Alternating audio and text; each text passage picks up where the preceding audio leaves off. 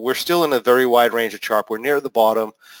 I mean, short-term moves are more likely to be bullish than bearish. I would expect to see those bottoms in the indexes, as we pointed out, before we get too much of a complete reversal to go further up in the marketplace.